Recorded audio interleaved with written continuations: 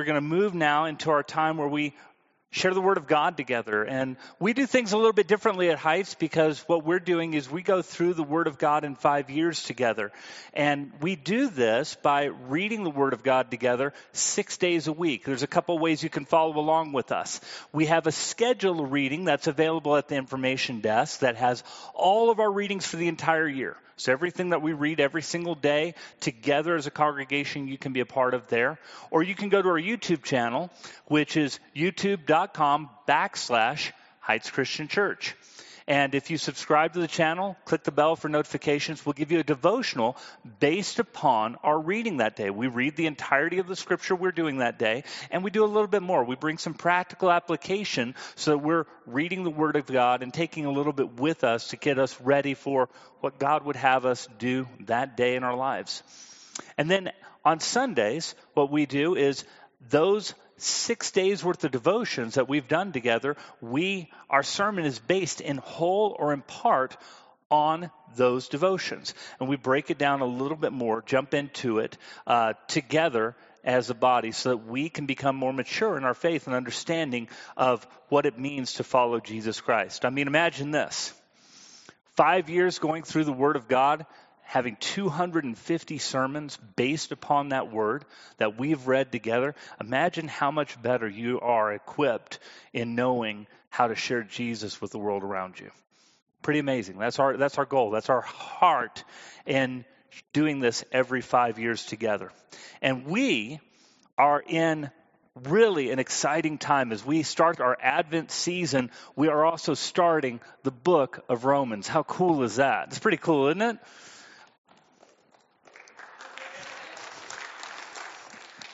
And the clap kind of progressed this way all throughout. No, I think Romans is the best place to really end this year of study that we've done together as we've gone through the Pentateuch. We've gone through Genesis and Exodus, Leviticus, and then we jumped into Hebrews to see how that really connects with our faith in Jesus Christ, and then Numbers and Deuteronomy, and now we jump into Romans. And it's really, really amazing how God puts this all together for us. So we get to end on a great note together and an amazing reminder for us. And so today's sermon, we read the first 3 chapters of Romans together. How many of you read this week? Look at that. It's pretty awesome. All right. So today's sermon is called No Better Than Anyone Else.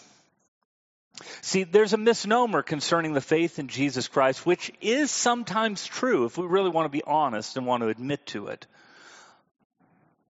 Christians see themselves better than anyone else. Sometimes we'll get that, right? Oh, you're just better than everybody else because you don't do blank. You don't do what I do, or you haven't ever had any problems because you're a Christian. You're a Christian. You're just so perfect. And I would say that on our worst days, we kind of live up to that moniker, don't we? We really do. Some days we kind of step into that Pharisaical type of stance that stands a little bit better than everybody else. But a lot of times it's just misunderstood. That you and I living for Jesus is somehow treated as condemnation toward everybody else.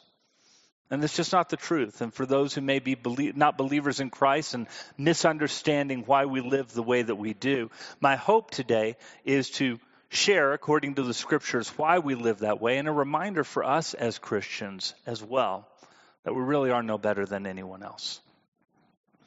We get this idea concerning this idea of better than anyone else. Jesus encapsulates, I think, very well what we're going to talk about today in one of his parables found in Luke chapter 18, verses 9 through 14. It's the parable of the Pharisee and the tax collector. And it says this, starting in verse 9.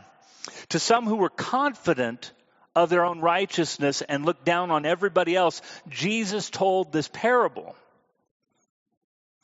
2 men went up to the temple to pray, one a Pharisee and the other a tax collector. The Pharisee stood up and prayed about himself. God, I thank you that I'm not like other men, robbers, evildoers, adulterers, or even like this tax collector. I fast twice a week and I give a tenth of all I get. But the tax collector stood at a distance, and he would not even look up to heaven, but beat his breast and said, God, have mercy on me, a sinner. I tell you that this man, rather than the other, went home justified before God. For everyone who exalts himself will be humbled, and he who humbles himself will be exalted.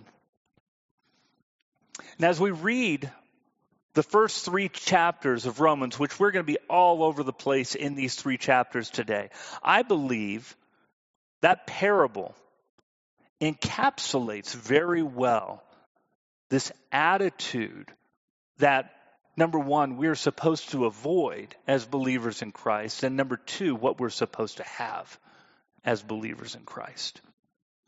And we're going to see that Paul confronts this concerning not just himself and others that he's presenting it, but he presents this as a juxtaposition between the Jews and the Gentiles that happens throughout the first 3 chapters of Romans. Now, the book of Romans is written to a group of believers that Paul did not plant. See, this was a little bit different. Most of the letters that we read from Paul are from churches that he was directly or indirectly involved with their foundation, right? He's the one who shared Christ with them. He's the one who shared Jesus to that community, and that community would grow, and they would appoint elders, and they would begin to grow as a church. And the writings that we read from Galatians and Ephesians and Philippians are all these reminders of things that he has shared with them while he was there with them. Romans is different.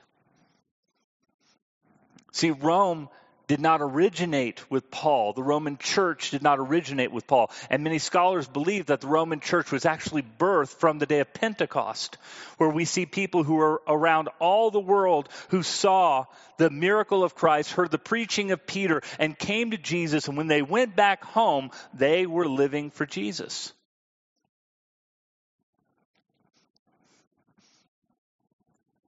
And now Paul wants to encourage this body of believers that is there in Rome.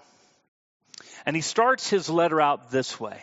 Romans chapter 1, verses 1 through 6.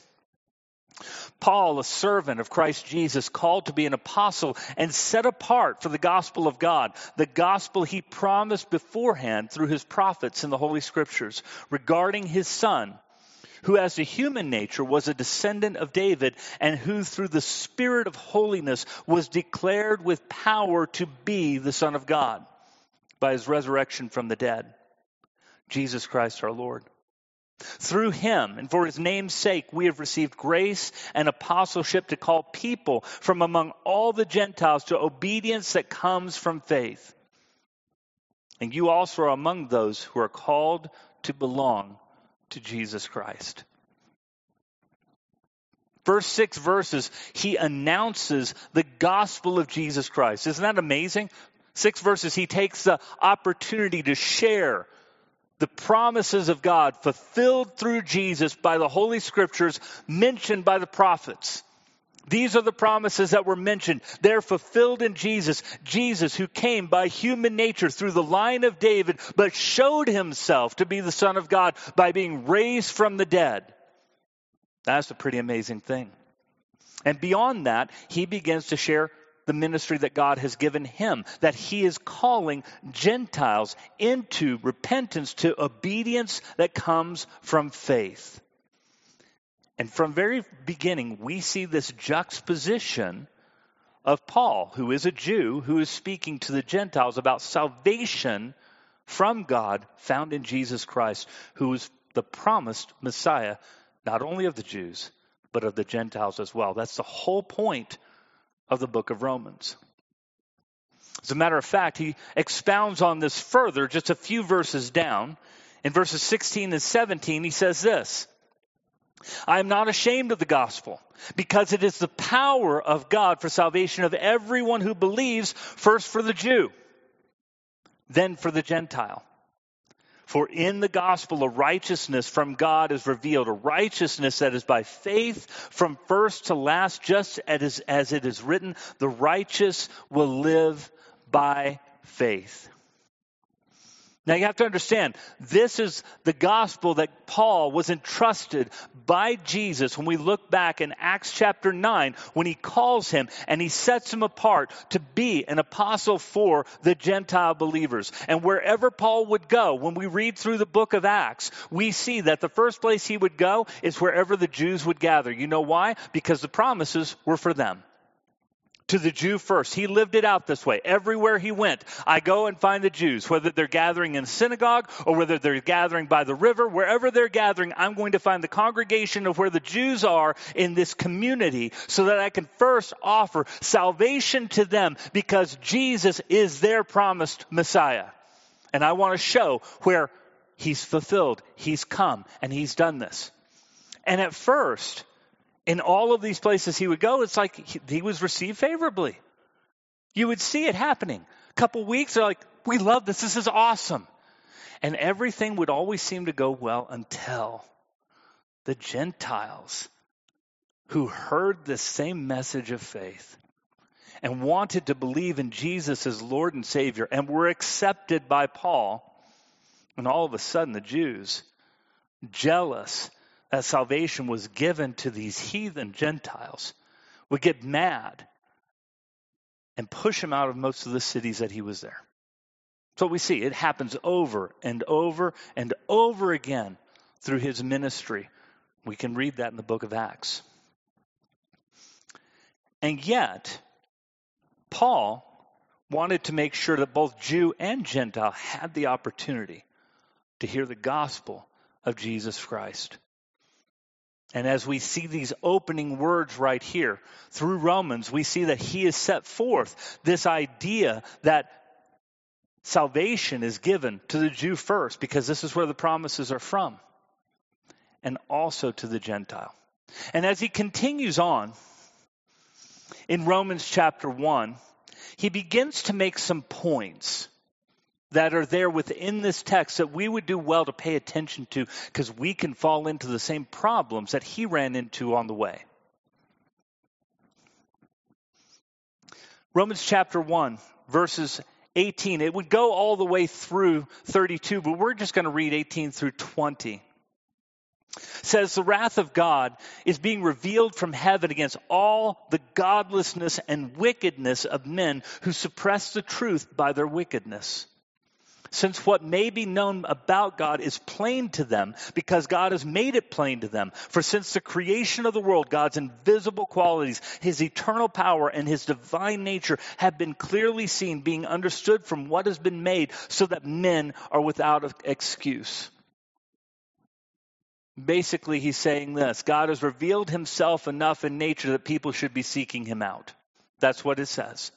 And God would reveal himself to anybody who was seeking and earnestly seeking him out. But we don't really earnestly seek him out. And as a result, those who have strayed away from believing in God end up believing all types of nonsensical things. They start worshiping creatures and reptiles and things that were created by God, but are not to be worshiped themselves. And then it turns us into a depraved mind to do things that we ought not do. And it talks about all the sexual sin. And then sexual sin that is turned even more depraved. And then it ends with this whole idea of, it breeds this idea of malice and anger and jealousy and slander and rage and hatred toward parents and hatred toward God. Everything that happens when we reject that there is a God to be worshiped. Kind of describes our society today, doesn't it? And so what we see is wrath is coming, righteously so, for those who have forgotten God. And to that, I think a lot of people would say, amen. I mean, how many of us has honestly, longingly, looking at the trajectory of where we're at right now, sincerely said, come, Lord Jesus? Anybody? Am I the only one? Seriously? I can't wait until you come. Set all things right. Make all things new. It's the hope for every Christian. I'm there. I'm there probably more often than I'd like to admit. And Paul continues on with his argument, and he begins speaking because obviously within this Roman congregation, there are a lot of Jews because it happened at Pentecost. Pentecost is a Jewish celebration. And so this church that is there have a lot of Jews that are there. These Jews love the law. The law, what Paul wants to do is put in the right place what the law ought to be. And so in chapter 2, he begins to challenge those who are Jews, who are believers in Christ. This idea that them having the law made them come kind of superior, if you will, to those Gentile hooligans out there with no law to base themselves in. We know why Jesus showed himself to us. He's our Messiah. But he's ours because we have morals and you guys are heathens. It's kind of the idea behind it. And Paul begins to challenge that idea. Romans chapter 2, verses 12 through 16, part of his argument says this. He says, all who sin apart from the law will also perish apart from the law. And all who sin under the law will be judged by the law. For it is not those who hear the law who are righteous in God's sight. It doesn't matter if you just hear it. But it is those who obey the law who will be declared righteous. Indeed, when the Gentiles who do not have the law do by nature the things required by the law, they are a law for themselves, even though they do not have the law. Since they show that the requirements of the law are written on their hearts, their consciences also bearing witness, and their thoughts now accusing and now even defending them. And this will take place on the day when God will judge men's secrets through Jesus Christ, as my gospel declares. And so here's what Paul is saying. You've got the law, but if you're not following the law, what good does it do? So you've got the law. You've got the written word of God that tells you how you are supposed to associate with God and with one another. And if you do those things, that is righteous. But those who do those things will be declared righteous, not those who just say, well, we've got the law. When the Gentiles who don't have the law do those things that the law requires, don't they show that they have a law unto themselves? Their consciences both accusing them when they've done something wrong. How many of you, before you knew Jesus, when you did something wrong, you were just like, oh, that was a wrong thing to do. I need to make that right. Anybody? Come on. Even heathens have consciences, right? Right? Seriously. Shouldn't I be able to do that? Paul's argument is the person who walks more consciously with God, even though he doesn't have the law, is a better Jew than the Jew who has the law and decides not to follow it. So what good does the law do you? Nothing, right? Not in that case. So I have the law. It's like having a Bible on your shelf and never reading it. I've got a Bible. I've got Bibles all over the place in my house, and they're dusty as all get out, but I've got like 20 of them. You want one? Doesn't do any good. The law, though it was given to the Jews, was not in and of itself sufficient to provide salvation. And Paul is pointing that out. And then he moves on to the second thing for them, which is heritage. This idea of heritage, that I'm born in the Jewish lineage. And so we look at the end of chapter 2, verses 25 through 29, and he hits on this idea of circumcision, because this was a physical mark on every Jew that showed their Jewishness. How am I a Jew? Well, I'm circumcised. I'm part of this covenant relationship that God gave to Abraham. And therefore, I'm in. I know the secret handshake, right? So I'm part of this group of people, and this is what makes me who I am. And so Paul begins to speak to heritage. And it says this: circumcision has value if you observe the law. But if you break the law, you become as those you have not been circumcised.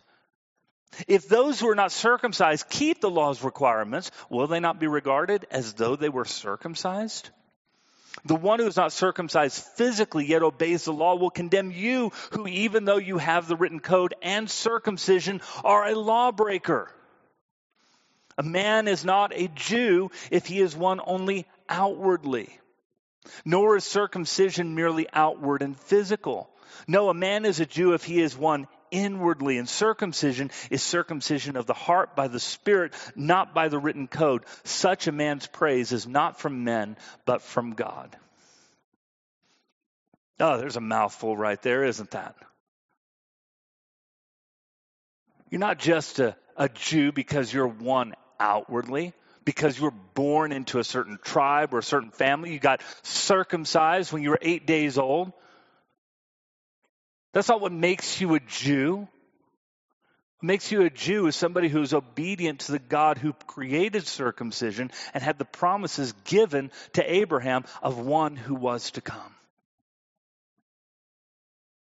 This is how those who are not circumcised are going to obey the law in such a way that the Jew is not. And as a result of all of that, we have this juxtaposition between Jews and Gentiles that find its way all the way through Romans. And so far, Paul is challenging the Jewish people. Oh, you think the law is going to get you there? Nope, not going to get you there. You think your heritage is going to get you there? Nope, not going to get you there. As a matter of fact, we sometimes make the same mistake as believers in Christ, raising our kids. Maybe you've heard somebody say that. Well, I was raised in a Christian family. Anybody ever say that to you? I was raised in a Christian family. It's almost like, I'm good. I got that. But no, it doesn't impart itself that way. We don't see grandkids of God. Doesn't work. We're children of God. There's no grandkids. We're adopted into the family. You have to make that decision yourself concerning that. That includes everybody. So I'm going to challenge some of you people right now. Some of you might be relying upon your heritage of your mother and your father concerning your salvation in Jesus Christ. It don't work that way. You can be told about Jesus by your mom and dad till they're blue in the face. It's still a decision that you have to make personally. The Jews could not get in simply on their heritage. I'm from Judah. Well, that's great. But do you believe in God? That's really what it comes down to. Doesn't matter if you're from Judah. There were a lot of unbelieving Jews. As a matter of fact, even to this day, if you go to Israel, where the Jews are, about 85% of them are functional atheists. Do you think they'll receive the promises of God?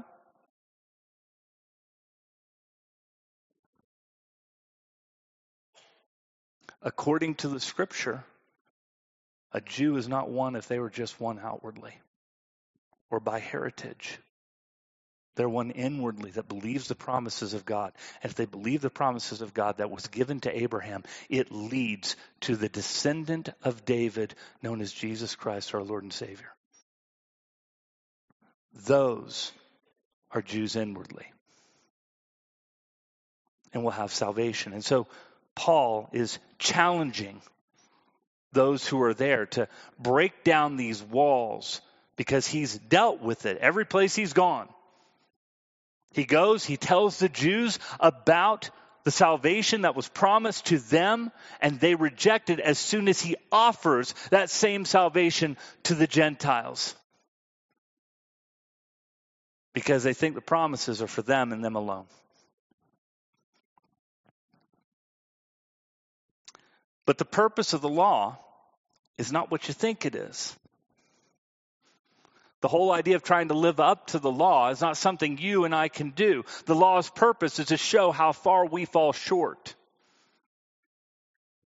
And I've said it before. Has anybody been commended by driving 35 miles an hour down Comanche? Cop pull you over and say, hey, I just want to, I've seen you every day. You drive the speed limit every single day. I have a red sticker for you. Or do you want a green one?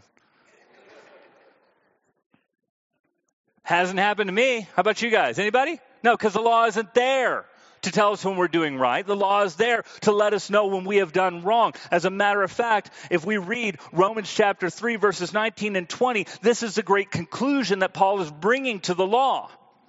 And he says this, now we know that whatever the law says, it says to those who are under the law, so that every mouth may be silenced and the whole world held accountable to God. Therefore, no one, let me say that again, no one will be declared righteous in his sight by observing the law. Rather, through the law, we become conscious of sin. No one's declared righteous through the law. Remember, chapter 2, we're reading, if you obey the law, you'll have your righteousness through the law. But he's saying, doesn't he just contradict that? No, that's his point. You think you're good enough by what you do. You're not, because you're still going to fall short.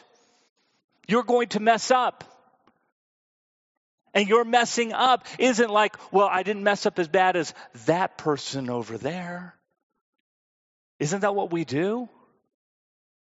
I didn't mess up that bad over there. I'm better than that person over there. No, the function of the law is to let you know you're the depraved one. Everything written in Romans chapter 1, 18 through 32 is you. It's me. It's everybody. And the wrath of God comes upon those who do not realize that they are sinners in need of a God to save them. Who think that they can do it on their own. Who think that they can earn salvation by doing the works of the law. And here's the problem with trying to earn salvation that way, guys. How many of you like rules? Some of us are rule people. How many of you like rules? Rules help me, right? I'm not a rule person. I mean, anybody who's been around me know that I'm not a rule person. Okay? Come to my office sometime. Okay, but some of us like rules. The idea of order is not a bad thing, right? We want order. But here's the problem with rules. When we begin to see salvation as a list of rules to try and earn the favor of God, then our focus is no longer on the grace of God to be given us through Jesus Christ, but rather through the things that we do for God to try and earn his favor so that we're good enough for Jesus. Do you guys see the difference between those two things? Because if we do the rule way, we might look the same as everybody else on the outside, but on the inside, guess what? Trying to keep rules is hard. Trying to keep rules is demanding. Trying to keep rules can really get at you after a while. You know why? Because in the end, we're still dealing with our human nature, and our human nature doesn't want to do those rules. Everything that it talks about in Romans chapter 1 resonates with me, not because I want justice done on the ungodly, but I want to do the things of the ungodly. And if you're honest, you do too. And if we look at salvation through Jesus Christ as a list of rules in order to earn that favor, we're going to get tired of keeping the rules. That's what happened to the Jews over and over and over and over again. They got tired of keeping the rules. Because they weren't focused on God, they were focused on the rules so that they might be able to earn their favor with God. And many who find themselves within congregations just like ours look like us, sound like us, talk like us, but on the inside, you're trying to earn their favor with God. And in trying to earn their favor with God, they get to a point where I can't just keep the rules anymore. So I'm done. I want to live my life. I want to be free. And we see this movement right now in our world, and it's not uncommon. It goes all the way back to the beginning of the gospel of Jesus Christ. It's what Jesus told us with the parable of the seeds, talking about those that are going to grow up among us. And some are going to be in shallow soil, and some are going to be choked out by the cares of this world. But you know where they are? They're sitting in us right now. And they're the ones who see the relationship that you have with God as a list of rules to try and earn the favor of God. And this was a great mistake of the Jews because they relied upon their heritage and their law obeying in order to earn the favor of God instead of resting in his promises, which are found ultimately in Jesus Christ our Lord. And in doing so, they're miserable because their hearts want to do all the stuff that earns the wrath of God. And when they leave the community of faith, they'll say things like, I'm finally free to be who I am. Not realize that being who they are only makes them an object of wrath. Something that they were even in our midst, because they were trying to earn their salvation through heritage. Those of you who may have grown up Catholic, I'm sorry, I'm going to say some things that might be a little offensive, but they're biblically sound. If you're baptized as a baby and you think that sealed you for salvation, there's nothing in the scripture that says that. Now, that might be your parents' desire for you to walk with Christ, and there's some merit to that. But that's not you making a decision for Jesus. That's not you following him. Oh, I've been baptized as a baby, therefore my heritage and my Catholicism will save me. No, it won't. So I can live my life how I want to. No, it won't. It'll only reveal that you yourself want to be an object of wrath, just like everybody else. And the problem is, for me and you, as believers in Christ, is sometimes we forget that. And we begin to try and earn our salvation again. And we go into lists and rules and laws when it's really through Jesus Christ, our Lord and Savior, that we're saved. That's the solution to our problem. That's the whole purpose of these first 3 chapters in Romans, is to share the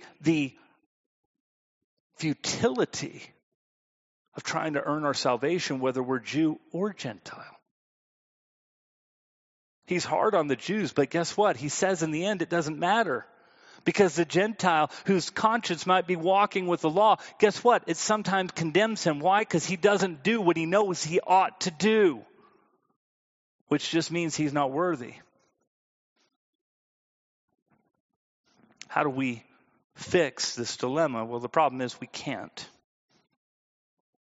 But the good news, and that's why it's good news, is that that's what Jesus did for us. And God did for us through Christ. Romans chapter 3, verses 21 through 26, But now a righteousness from God apart from the law, apart from our doing of stuff, right, has been made known, to which the law and the prophets testify. This righteousness from God comes through faith in Jesus Christ to all who believe. And there is no difference, for all have sinned and fall short of the glory of God, and are justified freely by his grace through the redemption that came by Christ Jesus. God presented him as a sacrifice of atonement through faith in his blood, and he did this to demonstrate his justice, because in his forbearance he had left the sins committed beforehand unpunished.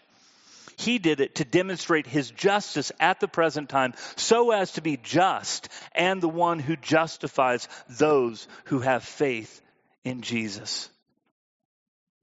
Well, as we look at that passage of Scripture right there, God's answer to our dilemma is Jesus, who comes wrapped in the flesh, who lives the perfect life that we can't, to be the perfect sacrifice we never could, to die on the cross that we couldn't do for ourselves, and raised from the dead, victorious over sin and death, so that faith and hope and eternal life are found in him, not in us. Because the law just reveals how hopeless our situation is. The law lets us know that we fall short and we're deserving of that wrath, because that wrath comes upon those who desire those things. And if you don't see yourself in there, you are lying to yourself.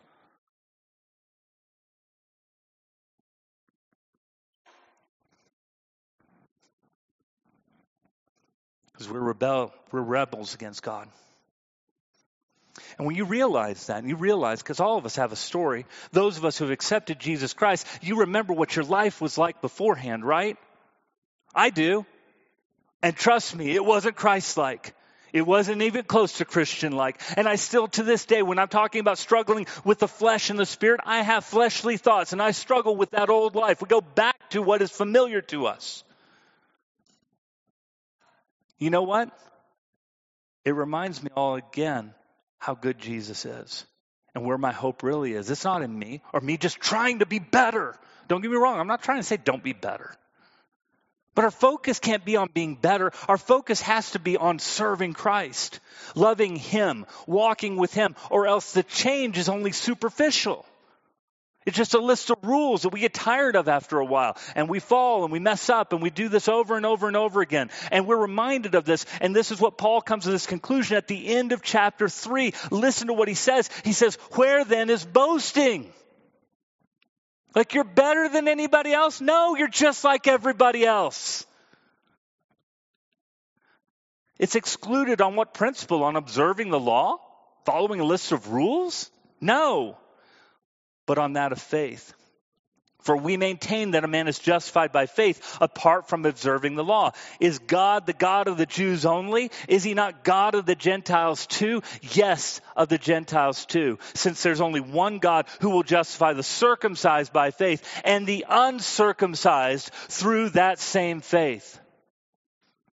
Do we then nullify the law by this faith? Not at all. Rather, we uphold the law. In other words, the law's function is to show how we fall short and that we need faith in this God who gives us His promise that is fulfilled ultimately in Jesus Christ, who dies for you and me, who raises from the dead and changes us from the inside out, not because of what we've done or how good we are, but just the opposite, because we are not good and He came to provide the sacrifice that we couldn't do ourselves.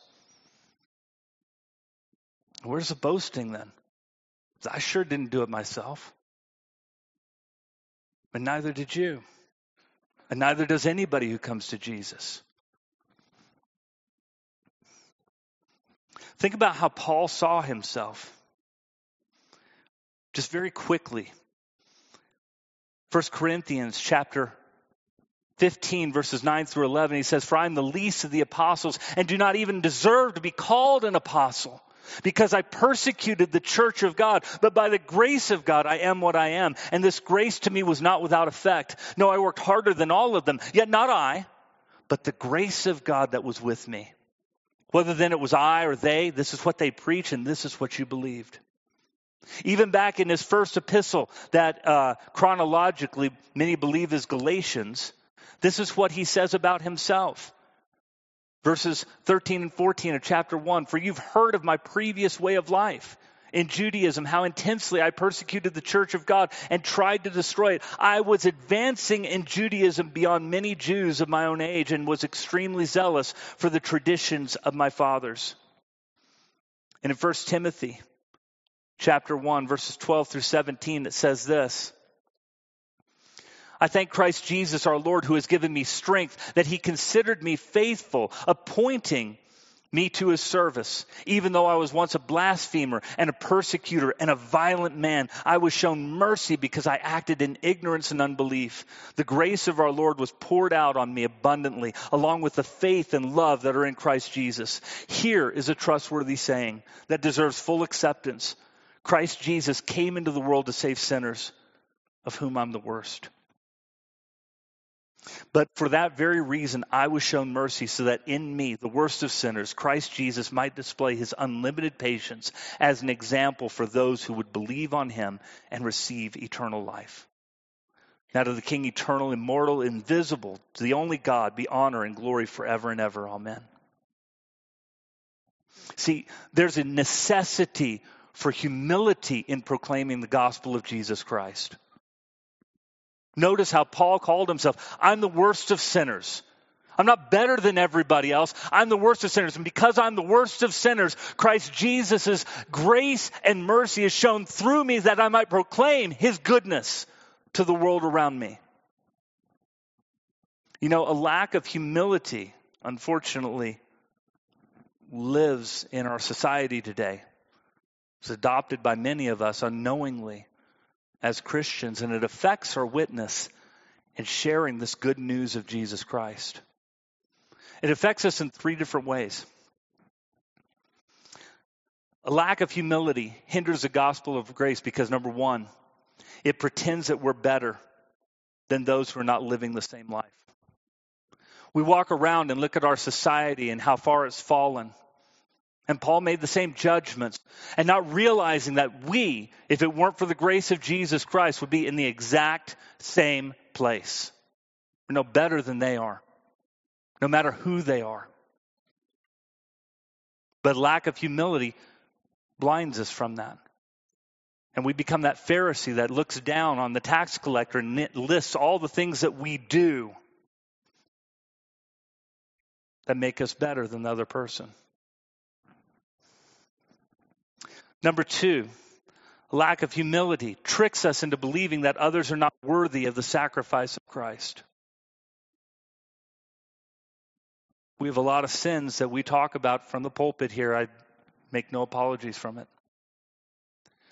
But it should never be used as a weapon to say that those people who are stuck in a lifestyle that is sinful and needs salvation in Jesus Christ are not worthy of us sharing the gospel with them.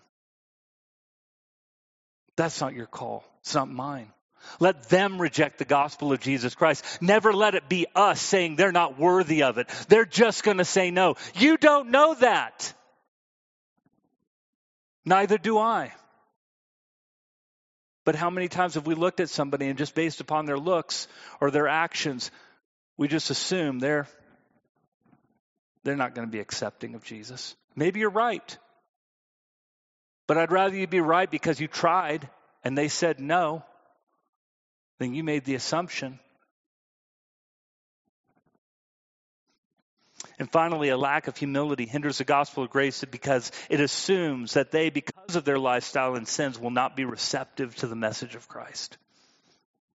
We have the hope of glory to give to other people. And you and I just thinking, they're not going to be receptive to it. And we hold it back and we don't know. If we looked at Paul's life, man, Jesus appeared to him. He changed. Boom. To the point that people were having to say, no, he's good. He's good. He's with us. Because it was just so unbelievable. Do you know who the Holy Spirit is going to burden that message of Christ is true? You don't. So you should share it with everyone. You know, we got a cookie mingle next week. I love the idea. And the idea is to bake cookies. First of all, I want to see the most original cookies from this place. You know, somebody do like Fiber brand cookie with, chocolate chips and I don't know. Anyway, so have some original cookies that we can have together. But the idea is that we're going to take extra cookies and make bags that we're going to hand out to other people who need Jesus. And you know what you shouldn't do? Decide beforehand that person's not going to say yes. Just because of who they are. What they're into. What they're doing. How are they ever going to know about Jesus unless you or me share?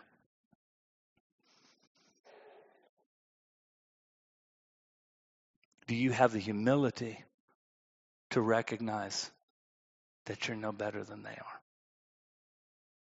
That you need Jesus Christ as Lord and Savior? That it's not about your works? That you're condemned for wrath unless it were for the work of Jesus Christ? To realize that anything good in you is not a reflection of how good you are, but how good He is. Could you stand with me?